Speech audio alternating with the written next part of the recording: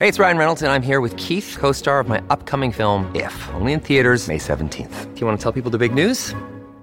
All right, I'll do it. Sign up now and you'll get unlimited for $15 a month and 6 months of Paramount Plus Essential Plan on us. MintMobile.com/switch. Upfront payment of $45 equivalent to $15 per month. Unlimited over 40 gigabytes per month. Face lower speeds. Videos at 480p. Active Mint customers by 531.24 get 6 months of Paramount Plus Essential Plan. Auto renews after 6 months. Offer ends May 31st, 2024. Separate Paramount Plus registration required. Terms and conditions apply if rated PG. This is the John Oakley Show podcast. And away we go, hour two. It is a great day for talk radio. It's the Thursday edition. We've got our panel coming by shortly. Topics worthy of discussion. The one I tried to initiate in the latter stages of the last hour, we'll have to rekindle that. Would you switch to an electric car if charging stations were readily available? Since the environment minister earlier in the first hour was talking about doing that, part of the plan to reduce emissions and meet the target set by, well, the Paris Climate Accord in 2015, to which we apparently are signatories, and the province is playing ball, even though they've actually killed the cap and trade and have taken the Trudeau government to court over the imposition of any kind of a carbon tax regime. They've got their own plan, and whether or not that makes muster or is considered appropriate from the federal point of view remains to be seen. Rod Phillips said as much when he was with us in the last hour. But it's interesting because there's another story that's come out, and it has to do with Saudi oil. We know the story because we're importing Saudi oil. I don't know how many millions of barrels on the annual basis, but the fact that we're buying it from them instead of buying our own product or getting our own product to market, because ours is deeply discounted, as you know. It's now $10. It's like $38, $40 lower than the American price. We're selling it to the Americans. It's the only market we've got for export. It's become a real hot political potato out west especially. And there's a group that's actually taken out, it's Ontario Proud, which, is kind of controversial in some people's minds. But they've taken out an ad where they've got bus or I think subway car wraps and whatever. And it says stopsaudioil.com. And apparently, because they wanted to issue a press release through Canada Newswire, this is kind of this generic news aggregating service, it was nixed because it seems like it was being discriminatory towards Saudis. Go figure. But this is something that will make our topics worthy of discussion, panel discussion shortly. Along with the cost of illegal border crossers, it's really hurting the bottom line. Something, next year it'll be $400 million annually. That's just the federal cost. Provincially and municipally, it goes on and on and on. But, instead of just dwelling on those indignities to the innocent, I wanted to talk about something else that's been a hot topic of discussion of late since the St. Mike's College for Boys story came out about hazing and how that got out of control, cost the principal his job.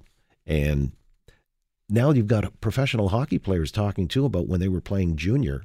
It also was a very traumatic time for them.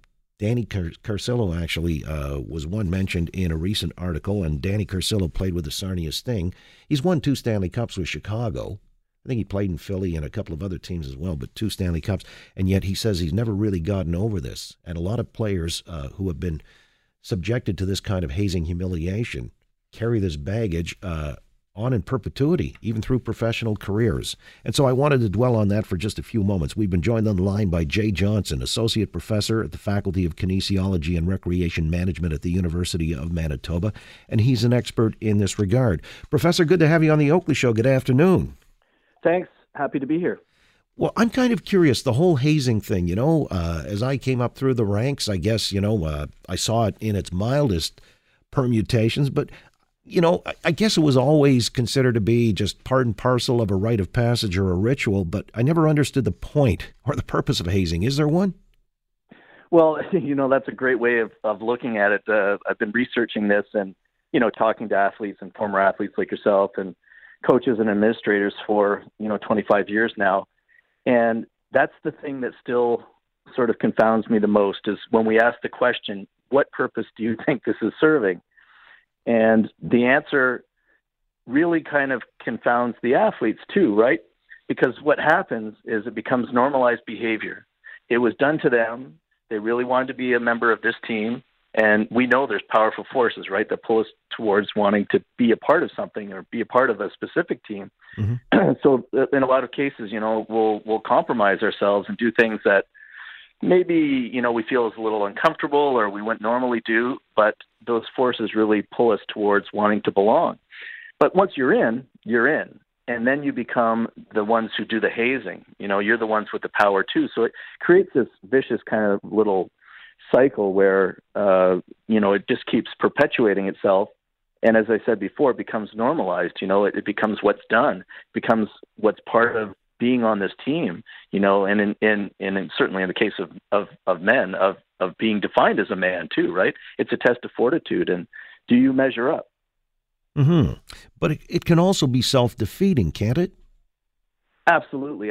And that's what's at the core of, what we found is that when teams believe that it's bringing them together and it's bonding them, it's actually doing the opposite in a lot of cases. And Danny and Ryan, I certainly commend them for coming forward and sharing their stories. Ryan Muntz, you're talking about the goalie with Sarnia. Exactly, yeah. He just came out publicly yesterday, too, and supported and described some of his stories, right? It's really difficult to do, particularly in the world of sport, to talk about being abused and how it's affected you this many years later. So it's important that we hear these stories and we keep it going because it is still going on to a certain extent. Well, in Carcillo's case, he mentioned that even a coach or two, management got involved.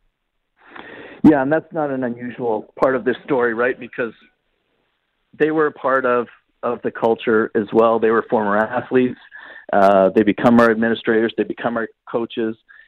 And then they also consider it to be normalized behavior. So it's not a surprise. I've heard this story for many years, through many of the stories of former athletes and certainly former hockey players, that they were active participants in it as well, or at least knew that it was going on and sanctioned it, or certainly didn't speak out against it. Now, we've seen a little bit of a shift, I'd say, in the last 10 years or so, where there's been a lot more public scrutiny and awareness, and certainly administrations have been clamping down somewhat to try and eliminate hazing, but in most cases that's meant a zero tolerance policy, and that simply in of itself doesn't work. But is there an impetus for it, or what's the significance of it? Other cultures, I'm sure, have had rites of passage or rituals that have been kind of akin to hazing, haven't they? Absolutely. As long as we've had societies, if you look around the world, cultures have always had rites of passage, usually from boyhood to manhood or girlhood to womanhood, to test themselves worthy to be a part of that community. And our contemporary institutions are no different, and sports a great example of that. We've had longstanding traditions in a lot of specific sports of hazing and welcoming new members onto the team and putting them through some type of rite of passage. And I actually support the ceremony itself and the rite of passage. I would just argue that in most cases, teams are going about it the wrong way.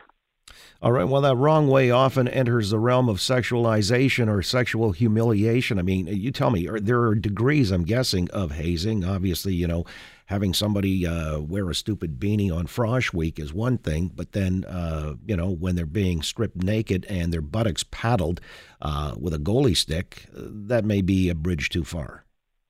Yeah, you're right. I really consider it to be a spectrum, right? On the one end, you might have something like you described of wearing, clothing that maybe looks a little ridiculous or identifies them, as belonging to a certain group or a team, all the way to the other end of the spectrum where we see sexualized hazing, where we've gotten some of the details, alleged incident at St. Mike's. So, you have to suss it out because not everyone experiences everything the same way.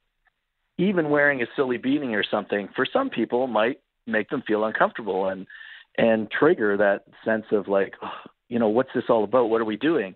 And that in of itself can then plant that seed of, kind of discontent and not being able to trust their teammates because they're making them to do something that really, for all intents and purposes, doesn't make sense if we think it's pulling us together and bringing us together and bonding us, when in fact it can be doing the exact opposite. Again, with Jay Johnson from the University of Manitoba, who's done extensive research on the whole aspect of hazing and athletic culture. You mentioned women as well. I mean, gender-based hazing, how prevalent is that? And does it take different forms than male-based hazing? Yeah, that's a good question, and one that I've been fielding a lot on these media calls. There seems to be a lot of public interest in the fact that women are also hazing in the arena of sport. And I think there's a couple things going on. One is that women's sport, unfortunately, tends to fly under the radar. You know, when you look at sport reporting in the media and the images that most spectators are consuming, it's about 96, 97% male, even though our participation rates are much closer to 50% men and women, boys and girls participating in sport. So that's one factor, I think, is that it's just not in people's consciousness, right, that women and girls are necessarily participating in sport or high-performance sport. The other thing that's going on is in the last 20 years, you know, we've seen an increase in girls and women in particular sports like hockey, like football, and like rugby that were traditionally the domain of men and boys.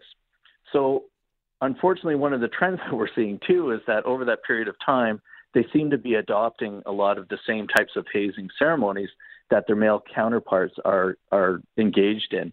And quite often, there's this kind of cross-pollination effect where, you know, the men's team will be at the women's initiation or vice versa. And unfortunately, you know, where we could have seen a departure in sort of a creation of a different type of history and tradition in women's sports, it seems to be converging, and we're seeing a lot more similarities. Although I'd qualify it in saying that, well, over that 2-decade period of time, I've heard a lot of stories on men's teams that involved broomsticks or hockey sticks, liniments, a lot of the stuff that Danny actually described. There has been sexualized hazing with women, but not to the same extent. And yet you're talking about sports that are fairly aggressive, hockey, rugby, that kind of thing. Like hazing with the chess club seems like it would be a milder version, if at all. Yeah, I agree with that, too.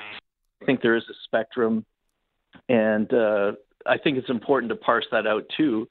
But something that we may consider to be, you know, something that we would go through or to upset us or trigger sort of post-traumatic stress like we're seeing Danny describe right in the media where he said when he started reading the details of what went on allegedly at St. Mike's, that really, you know, brought back all of his memories.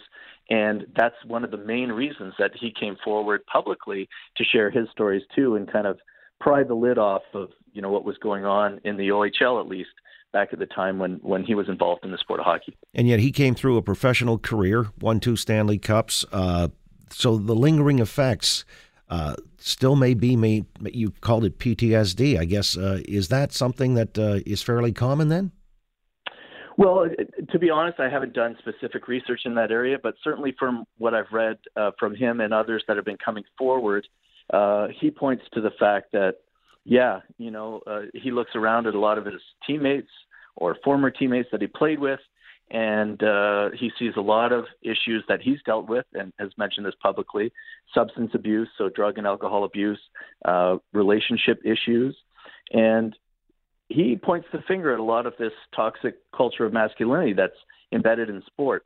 And there's certainly, I have a lot of colleagues that have done research in that area specifically as well. So I'm sure there's some connections to be made. Interesting discussion. Wish we had more time. I appreciate it, Professor. Thank you so much.